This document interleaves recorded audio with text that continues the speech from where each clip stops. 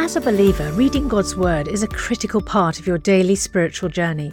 And because it's so important, we've created a unique new resource to help you immerse yourself in biblical truth and open your eyes to all God's Word has for you. It's a free PDF download called The Word 1-to-1 that takes you on a guided journey through John chapter 1. With biblical text and short commentary, each page provides insights that will strengthen your faith in an easy-to-read guided format. There's truly no other resource like this. Download your free PDF copy today at premierinsight.org/resources. That's premierinsight.org/resources.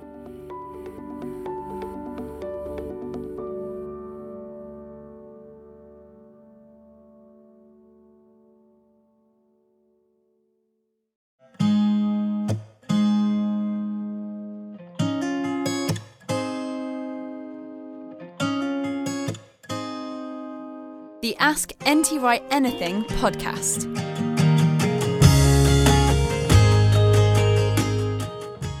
Hello there, great to have you with me. I'm Justin Brierley, Head of Theology and Apologetics for Premier Unbelievable, joined once again by Tom for more of your questions. Well, what we've actually been doing in the last few episodes is digging out some great shows from early on in our archive, but next week you'll hear some fresh Q&As I've been able to sit down and record with Tom with your questions.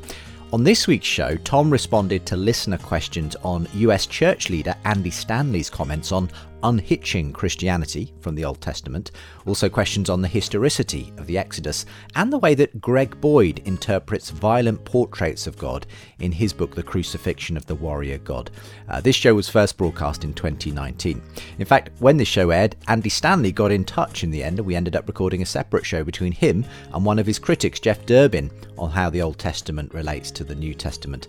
You can still find that in the archives over at our Unbelievable podcast from back in 2019 too.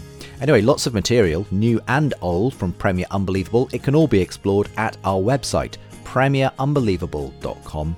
And if you register for our newsletter there, we'll send you a huge amount of bonus material from all of our shows, including 12 subscriber-only videos from The Big Conversation and access to 5 ebooks, believe it or not. So lots of reasons to go and register at premierunbelievable.com. We're starting it off with the Old Testament, which I find, especially among skeptics and people who have objections to Christianity, often gets turned to when they want to say, look at the God you worship. This comes up time and again on my other podcast show, Unbelievable, issues around Old Testament warfare, violence, and so on. And there's a lot of questions that have come in from various people. We're going to get to some issues around a theologian called Greg Boyd, who may be familiar to many, who's written an interesting piece on this lately. But let's start, Tom, with Gray in Charlotte, North Carolina, and also Alex in Los Angeles, who both want to ask about Andy Stanley. You may not be very familiar with him, but here's Gray, who says Andy Stanley, a popular megachurch pastor and author in the United States, has recently published a book and given multiple talks to church leaders about the need for Christians to unhitch their faith from the Old Testament. He claims that we do not need the Old Testament in order for us to have a Christian faith, because our faith rests on a historical event, the resurrection, and not on the authority of an ancient book. What do you think about this proposal? Is this pseudo-Marcionism? And you can explain who Marcion is in a moment. And Alex also asked a very similar question. What do you think of that new book by Andy Stanley, Irresistible, calling the modern church to decouple or unhitch ourselves from the Old Testament/Old Covenant? So, well, first, I don't know the book, and I've actually never heard of this person until you sent me these questions. So I can't keep up with all the different things that pop up in America. And of course, there's a sort of an equal and opposite, because there are some churches in America where every last word of the Old Testament is deemed to be load-bearing theologically. Right. So it's kind of equal and opposite. And it may be, for all I know, that this man who's written the book is in reaction against those who say that unless Eve ate the apple on a certain time of a certain day, then our whole faith collapses. And he's just saying, look, for goodness sake, leave that behind and go with Jesus and the resurrection. And of course, Jesus and the resurrection, that's what Paul talked about on the Areopagus, that's in Athens. Paul didn't go back to the Old Testament at that point. However, Paul himself, when he sums up his gospel in 1 Corinthians 15, verses 3 and following, he says the Messiah died for our sins in accordance with the Scriptures, and he was buried, and he was raised on the third day in accordance with the Scriptures. And when he's explaining to the Corinthians what the resurrection is all about, he draws on Psalm 110, Psalm 8, Psalm 2, he draws on Daniel, he's pulling together all sorts of scriptural resources from Isaiah, etc., and particularly, actually also, from Genesis 1, 2, and 3. 1 Corinthians 15 has a whole lot of that there. So saying you can uncouple, that's pretty difficult. That's rather like, in The Merchant of Venice, Shylock's being given a pound of flesh, but he's then told he can't take any blood. Game off. Is it pseudo-Marcionism as well? Well, sort of. Marcion was a 2nd century heretic based in or around Rome, who taught that the Old Testament God was different from the New Testament God, and that it's a form of dualism. And one can see at a surface level why, because there are bits of the Old Testament which don't look like some of what we find in the New, and we'll come back to that. But here's the point. Matthew and Mark and Luke and John, in the very different ways that they write their Gospels, they tell the story of Jesus as the climax of the Old Testament. They do it in subtle ways, but it's there all through. Matthew, perhaps most obviously, all this happened that it might be fulfilled. If you try and strip that out of Matthew, you won't be left with much, which is why Marcion only had Luke, and he didn't like all of Luke either. and he only had Paul, and he didn't like all of Paul either, because the early church is a Jewish movement whose whole raison d'etre is that what's happened in Jesus is the fulfillment of Scripture. Now, it's not the fulfillment in the sense that Scripture gives you this great mountain and Jesus is just a little can on the top. It is something new which also challenges the way that Scripture is being read, as we see with the 2 disciples on the road to Emmaus. But Jesus doesn't say on the road to Emmaus, "Oh, foolish ones and slow of heart, you were living in that silly Old Testament. Let me tell you something new's happening." He said, "You weren't reading it right." Right. And that's the big difference. And so I haven't read this man. He may be being misrepresented by the questioners. I may be misjudging him. I don't want to judge him. But I want to say the church has always struggled with living with the Old Testament. Different strategies for doing that have been tried from time to time. But that struggle continues, and I don't think it's going away. We will come to some of those big issues around the picture of God painted in certain parts of the Old Testament in a moment. But Stu in Australia has a different question. He says, "I've heard many theories regarding the historicity of the Exodus, ranging from the account being 100% historical to 100% mythical and everything in between. More recently," he says, "Richard Friedman has proposed an interesting take that it was the Levites only that escaped and migrated out of Egypt. Do you have a take on it? Do you think 2 million plus Israelites escaped Egypt and entirely replaced the local Canaanite locals? Do you think the number might have been less? Was it just the Levites? Love to hear your thoughts." Okay. Tom, it is called Ask NT Wright Anything, though. Absolutely. No, these are great questions. I should say, professionally speaking, I'm an ancient historian from 200 BC to 200 AD. Whenever the Exodus happened, it's a long time before that. So I do not claim to be up to speed. I haven't read the recent research on this. I do remember from years ago running into questions about the date and the route and the numbers, etc. Did they go this way, that way? How long was it? And so on. And there's no doubt in my mind that the account in the book of Exodus has been written up with considerable theological and literary artistry. But like the Gospels, that doesn't mean it didn't happen, just that the book of Exodus is not giving us, and no serious reader should assume it does, a kind of what you'd have seen with a television camera perched on the edge of the pyramids, actually, to watch them all go. It's not that sort of a book, but that doesn't mean that nothing happened. Sure. We in our culture really struggle with this. We think it must either be all absolutely exactly as it happened, or it's all a lie.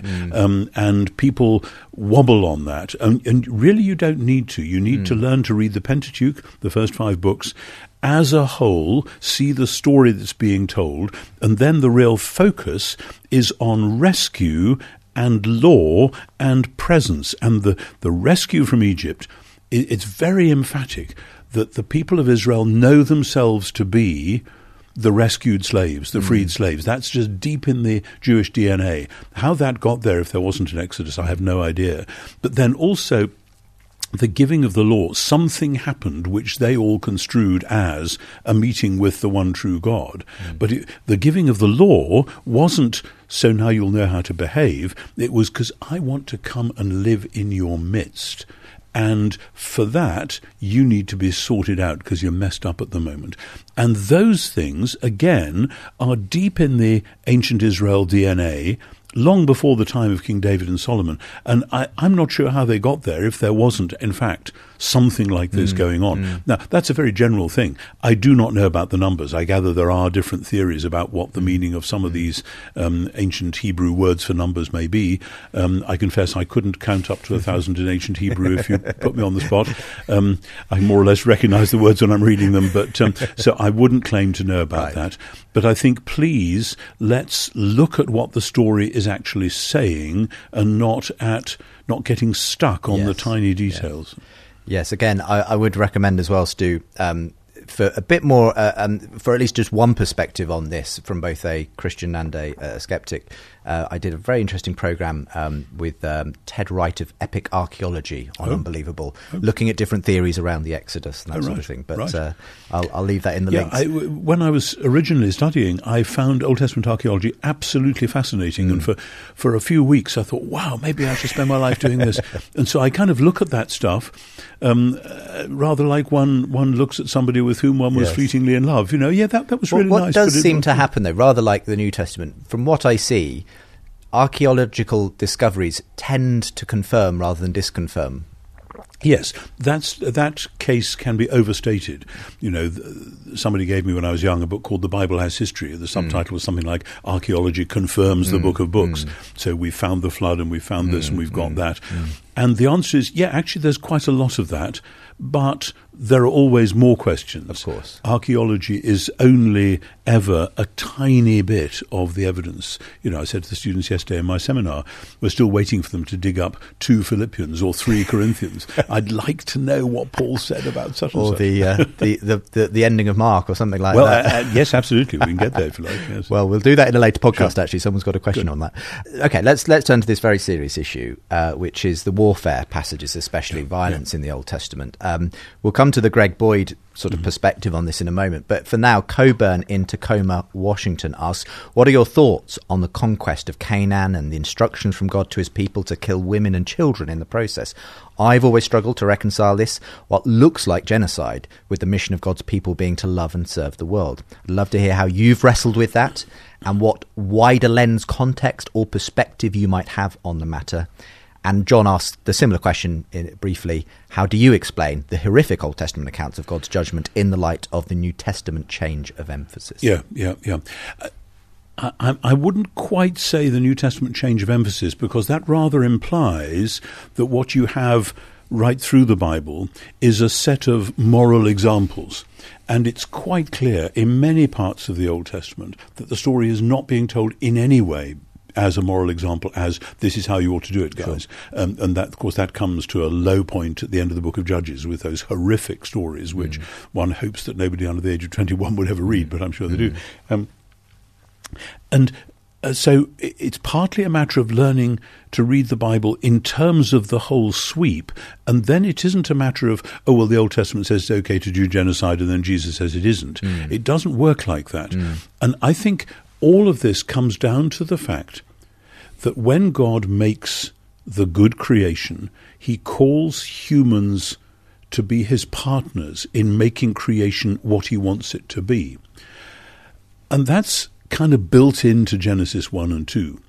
This is a world designed to work when humans are reflecting God's stewardship into the world.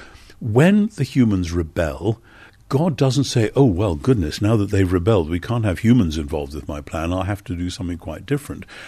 God sticks with the original plan, which means that when he calls Abraham as he still is then, God calls somebody who he knows, God knows, and the narrator of Genesis knows, is a very mixed up character.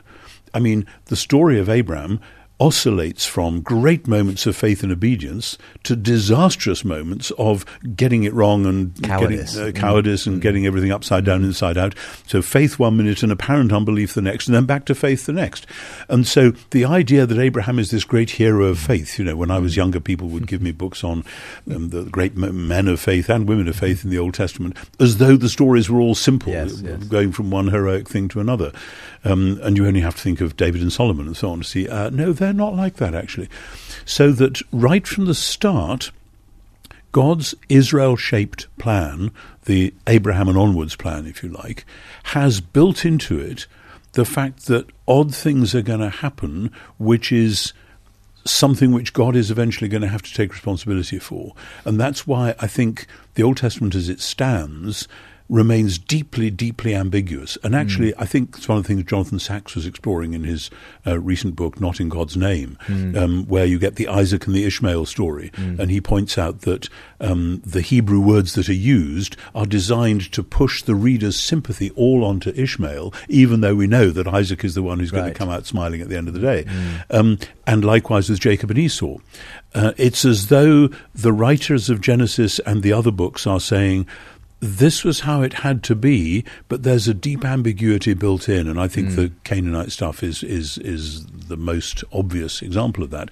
But then, when you read it from a Christian lens, part of the meaning of the cross of Jesus, it seems to me, is that the four Gospels tell the story as this is how the whole story of Israel and the world gets funneled down onto one point, and it'll only work, you can only understand it if you say this isn't just the story of a first century human being called Jesus. This is the story of God himself taking responsibility because he's made a world in which this was the only way that things could be dealt with. And now he's bearing it all himself. That I find not a comfortable thing, but then the cross is never meant to be a comfortable thing. But it's a way of saying when I see the story whole, and all the multiple tragedies, the Canaanite women, etc., and I see Mary at the foot of the cross, and a sword will pierce her soul also, etc., that there's something whole about that, which then with the resurrection says, and now that's been done, and we are starting a new world. And the book of Acts is not about the church going out with swords and staves to beat everybody up. It's about a different kind of mission entirely.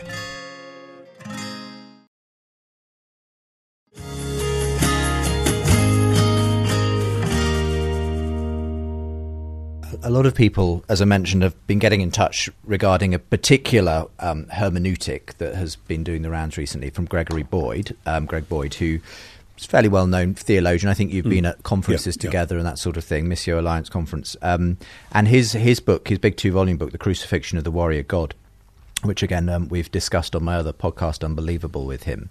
And again, we can't really, in the 10 minutes we've got left, do justice to the fullness, obviously, of his argument. But let me at least give you the questions that have come in on this, and it'll give a sweep of some of the way people are at least understanding what he is saying there. Pamela in the US says, Greg Boyd suggests, as best I can read him in his recent book, that the difficult things said by God in the Old Testament are examples of God taking on a mask to relate better to the culture of the time, or allowing the people to assign things like genocide to him, even though God wouldn't really do that. His rationale seems to be that the death and resurrection of Christ show God isn't like those difficult aspects of the Old Testament. Marty in Saskatchewan, I think that's how you pronounce it. Saskatchewan, that's the one, in Canada. Central Canada, Greg Boyd has recently released his 2-volume book, Crucifixion of the Warrior God. In these volumes, he attempts to reconcile violent passages such as God's command to Joshua to wipe out the Canaanites. He does this through what he calls literary crucifixes, in that just as Jesus allowed himself to be seen as a criminal in the eyes of many while on the cross, God in his grace only appeared to show himself as violent and retributive before the nations through Israel, where in reality Israel acted on its own behalf violently and merely attributed these commands/actions to God. It seems to me, in light of our postmodern Western sensibilities, that in a desire to protect God from any word or action that may offend, we, like Boyd, are re-envisioning Scripture to meet these concerns. My question to you is, do you see validity in his thesis, and is the attempt more harmful than good? And let's go for one more from here. Ron in Sioux Falls, who says, how do you explain the different pictures of God we find in scriptures? In Greg Boyd's Crucifixion of the Warrior God, can somewhat understand this as a matter of perception, seeing what they expected to see in the Old Testament authors, but I don't find it totally satisfying, says Ron. I don't know if you sort of personally have an idea of where Greg is coming from on Yes, this I issue. do. I mean, Greg and I were at a conference, as you said, a couple of years ago, which was fascinating, and he gave rather a long lecture, and I had the same reaction as I did when you were reading those quotes just now, that to begin with I was thinking, yeah, I think maybe this will fly, maybe this will actually work. I have to say, the more I listened to Greg, and he's a delightful guy, and we hung out together and talked at length, the more I thought, I don't think that's quite right, but it's hard to put your finger on it, partly because we're dealing with such huge issues of many, many texts and themes and so on. I do think that comment that you just read is important, that we have to beware of apparently rushing to God's defense. No, God wouldn't do that. Dietrich Bonhoeffer points out that the primal sin in Genesis is people putting the knowledge of good and evil before the knowledge of God. And that doesn't mean that God lives in a moral vacuum and that there is a total disconnect between God's view of good and evil and our view of good and evil, but it rather implies, as Paul says in Romans 9, who are you, a human being, to answer back to God? And that we always do have to beware of that. Having said that, I think Greg is right to put his finger on something, not least because in his culture, more than in my culture, there are people who seem to imply that, oh, well, God does redemptive violence, so then that's how you solve the problems of the world. You go and drop bombs on Iraq or whatever it is. And I think he's very much reacting in the present American political climate, which, again, many people in Britain simply aren't terribly aware of how all that works out in America. I've spent a long time in America, and I sometimes shudder at it. And so he's trying to say, no, we've got to distance ourselves from that. Right. I would want to come at it a little differently, because there is a major difference between the Old Testament and the New Testament, and that is part of God's story with the world. And you have to understand the whole story, which, like a Shakespeare play, has these different acts, and you don't repeat speeches from Acts 2 and 3, say, if you're in Acts 4 or 5. We're at a different point in the drama now. That doesn't mean that it was bad what happened there. It means something has happened which has changed the situation. And obviously, if you believe anything like the Christian gospel, the thing that's happened is Jesus. So, yes, there is a change, there is a shift, and the slaughter of the Canaanites or whatever can never be a model, although many Christians have said, that's what we have to do, sort of thing, which is terrifying when you think about it. I recall at the end of Genesis 15, when God is making the covenant with Abraham, the basic covenant, he says that your descendants will be slaves in a land not theirs, and I will rescue them, and they will come out, and I'll take them home to their own land in the 4th generation. Then he says, because the iniquity of the Amorite is not yet full, which is a very interesting idea. And it goes with other Old Testament passages particularly, but also New, in which it seems that God's moral providence allows human beings to go from bad to worse, from bad to worse. And I'm not an expert on ancient Canaanite practices, but such little as I have read of that indicates that there were some things which were taken as routine, whether it was child sacrifice or whatever, which we today would find completely stomach-churning. Not that we don't have some stomach-churning things in our own world as well, but in that context, you can understand an ancient Israelite author saying the only word that God can say to this is total destruction, putting it all under a ban. Now, we shudder at that. So I'm saying I think Greg is raising important questions. I understand why they're coming particularly sharply within the American context. I wouldn't myself want to go all that route. I tell the story slightly differently. I mean, one perspective on this I come across, and I think it's sort of in the general area of the way Greg approaches this is, Greg speaks of the idea of God accommodating to people's understandings and where they are in their culture. Which, of course, is what Calvin says about the Bible in general. Calvin says God lisps in our language, that the words of Scripture are human words which can't begin to express the majesty and glory of God, but God graciously inspires these words in order to talk our language. Russell in Costa Mesa, as part of a longer question, asks, could it be that Scripture is still important and inspired, but we read it more as a journey of a people's progressive understanding of God? In that sense, I mean, well, so many. The word progressive has had a long and checkered history, and particularly in the 19th century, people reached for that idea of a progressive revelation, which then got hooked into various philosophical schemes that, well, at the beginning they didn't get very much of it, and then with Moses it got a bit more, and then with David it got a bit more. Actually, I don't see that at all. Right. I see Abraham, at his best, got as much of it as any of them did. David, at his worst, was worse than the rest of them. So I don't see a progressive revelation, though I do see some cumulative things on both sides of the ledger. You have to read Psalm 105 and 106 together. 105 says, God brought us out of Egypt, he gave us the law, and we're his people, and hurrah, let's go, aren't we great? Psalm 106 says, and we got it wrong, and then he forgave us, and then we blew it again, and so he punished us, and then we said sorry, and then you need both of those stories, and if there is progress, I think the way often people think of it is if Hebrews tells us that Jesus is the best, the perfect representation of God. This is God truly revealed, true stamp of God's image. The true stamp of God's image. The idea that it's through that image God gives us of Himself that we then read, understand all of those other images that may be more difficult. And this is why Richard Hayes' short book on the Old Testament and the Gospels is called Reading Backwards. The idea that here is Jesus, this is where it was all going, and now, like the two on the road to Emmaus, we look back as, of course, these things were all... And that includes all the times when they're getting it wrong. Because all the times when they're getting it wrong end up with the disciples running away, Judas betraying Jesus, Peter denying him.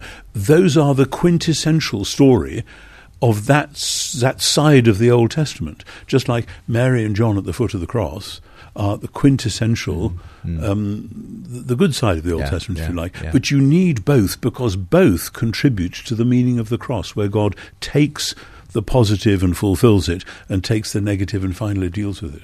I'm sure Greg would love to have a chat of his own with you about it at some point, and maybe that could happen, who knows. In any case, thank you so much for tackling all of those in a short space of time, Tom. Just a quick one to finish off with. This is, I think it's pronounced Zombor in Hungary.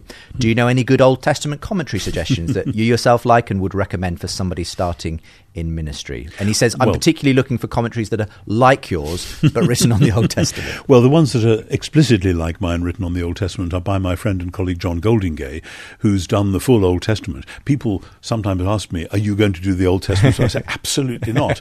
Mine was a huge journey. How John did that, I simply don't know, but he's done the whole Old Testament. And it should be mentioned, we've got them sitting here with us, that the Bible for Everyone, published by SPCK, extraordinary, which is John's Old Testament and my new. Exactly. And he's done a whole series of commentaries himself of that's the thing. The Old Testament for everyone, Genesis for everyone, and they are great.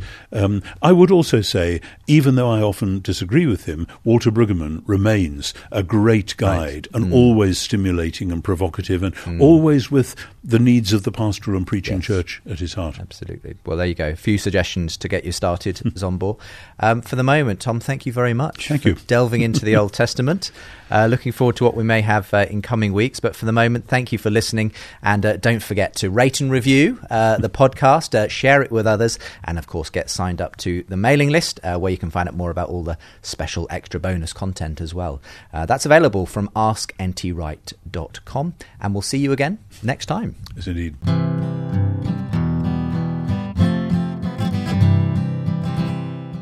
Thank you for being with us today. More from Tom next week. It's your last chance to register as well for our upcoming live show, Sexuality, Gender and Identity. That's on Tuesday the 7th of February. I'll be joined by Andrew Bunt and Charlie Bell. If you want to be part of that live online show from Premier Unbelievable, do go to unbelievable.live to register. It'll be a really interesting evening. You can ask your question. Again, unbelievable.live. And for all your other needs, go to our main website, premierunbelievable.com. The links are all with today's show.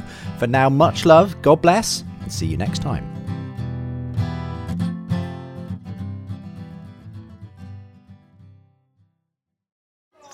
Welcome to Capernwray Hall, nestled in the beautiful landscapes between England's national parks. As a Bible school, we offer short-term courses aimed at fostering your spiritual growth and living in a community. Our historic manor house has something for everyone. You can enjoy indoor and outdoor adventures, connect with students from around the world, and learn how to deepen your relationship with Jesus Christ. Search Capernwray England for more information.